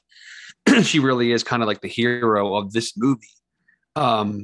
That Michael gets the upper hand on in a kind of a weird scene. Like it's like a random, like, look at the window, see a kid in a costume, and then go up and Michael's somehow there. But I guess it works. I mean, again, I got to assume where they're going with this last movie. I like taking one of the heroes off the board, even, though I like her a lot, especially, when I mentioned the whole idea of like 3 generations of Strode women, like kind of being responsible for taking him down, which would have absolutely almost worked had, essential personnel not intervened. But I think that, it's a sad thing to see her get killed, especially this poor girl has lost now both of her parents. And I don't know. I mean, it's going to only kind of, it only kind of serves to motivate Laurie even more, once you see her find out, or we won't see her find out. We'll kind of see them dealing with it after the fact. I know, and that's a weird thing about it being a time jump is that we won't see them. Discover it. Yeah. So. But I do like that Halloween is when he comes around. I do like the idea that whatever it is, it's at least a year before he comes out and kills again. You know, like I do think that. I can't remember in the movies. There was like an old man who found Michael in the woods and nursed him back to health, and he was living in his cabin for a year. Wasn't that something that happened? Yeah, I didn't make that up. Yeah, that's the guy that. Yeah, totally. And when he like survives down when he's like down the river. Yeah. He's like fished him out of the river. Halloween. I think it's Halloween 5. Yeah. This movie starts off with him pulling out of the river and he like saves him, nurses him back to life. At any rate, I do think this movie has problems, and I think that like whatever it does, it still has got us queued up for whatever that next story is. That almost feels like it's going to be a disconnected story from this. You know, this was much more of a 1-2 punch. But like I said, I think that Karen getting so much to do in this movie and then getting killed is a little bit like the coolness of bringing back the survivors, just to kind of treat them like any other character in a movie like this. So it's like, to me, I agree with you, Steve, that like there aren't characters that should necessarily be sacred in a story like this. And I would have, like, for instance, with Lonnie, which, by the way, I'm remembering now the line from the first Halloween. It's when Loomis is watching the Myers house in the bushes and Lonnie comes up and like, it's like you can see the kids are daring each other to go up on the porch of the Myers house, and then Loomis just says, I think he says, "Lonnie, get your ass away from there." Yeah, and he says it like in a creepy voice, and the kid runs, But it's like I always like that moment because it really seems like Loomis is honestly just having fun, like scaring these kids. Definitely. Like for a split second, he kind of seems kind of pleased with himself. But I do think that that being Lonnie, I think if I had any like. I think this movie tried to do an interesting thing of like who gets killed on camera, who gets killed off camera, and that rhythm you were talking about, Steve, like Lonnie's death felt like it should have been an on-camera death, and it wasn't. I think that giving Karen this like they really linger on it. She gets stabbed a bunch. We really see like, oh wow, and then it ends on Michael essentially. So I do think that saving that kind of brutal character you love moment for this ending did feel like they were trying to go out on a big punch. And I don't think it's an ill-considered one, because I do think setting like Allison and Laurie's relationship without Karen in between, it does sound like fertile ground to go to. Yeah. So I think if I have any negative feelings about it, it's really just she's another good character like Lonnie, like whoever that they killed in this, but at least she died in a significant way. I think it's really what we're saying is it's sad for any franchise to lose Judy Greer if they can help it. You kind of Judy Greer's like a great ingredient for a movie to have in it, so for sure. But yeah, you kind of needed something. I agree with you, Steve. Like you taking a character off the board feels like an act of true storytelling or confidence or something for a movie like this. Did you notice that her sweater, she was wearing like a Christmas sweater. Do you notice that it got more Christmassy as the movie went along? Like actually more snowflakes and trees were appearing on it? No, I'm just kidding. No. It's just that every time I saw her, I was like, God, that is a fucking Christmas. That sweater is Christmassy as hell. It just seemed more and more so. And I kept wondering, like, was there a context to her grabbing that sweater and putting it on? I can't remember at what point she decided she was wearing a Christmas sweater. Because it's Halloween. Ready to get Halloween over with. I know. That's what it was. She's one of those ladies. She's like ready to change out the decorations. It's like, get this out of here. All right. Well, Halloween Kills. And all that said, I can't wait to see Halloween Ends. I know. I'm excited to see, because it sounds like they have an idea for that one too. Right. Like, that's it. That's it. And that's what they want from these movies. And that's what I'm saying. Like, regardless where you fall, it's like, the best thing that they can do for these movies is still just at least make them interesting enough that you want to see what's next. And that's absolutely where I'm at. So yeah, this time next year, we'll be talking about Halloween Ends, and hopefully overall it's a more positive conversation. I watched this movie again, no doubt. I just was a little let down by it. Cool. All right. Well, I think that's enough. We've went on plenty about Halloween Kills. Again, it's in theaters now and also on Peacock if you have that streaming subscription. Did you guys have anything else you want to mention before we wrap it up? Not I. All right. Oh. Good deal. Moviesmovie.com is the website. You can Find all of the episodes there if you want to listen right on the site, or jump over to your favorite podcast platform from there with a link to pretty much everywhere we are available. YouTube.com/movie-schmovie, same for Instagram, Facebook, all the socials the same /movie-schmovie. But on the YouTube, you can subscribe, see the video element that we shoot every week when we do the audio. Pick your poison in terms of how you prefer to watch the podcast. But if you do subscribe, whether it's on YouTube or any podcast platform, if you can leave a review or some sort of rating if it's available, a thumbs up, anything like that, we'd appreciate it.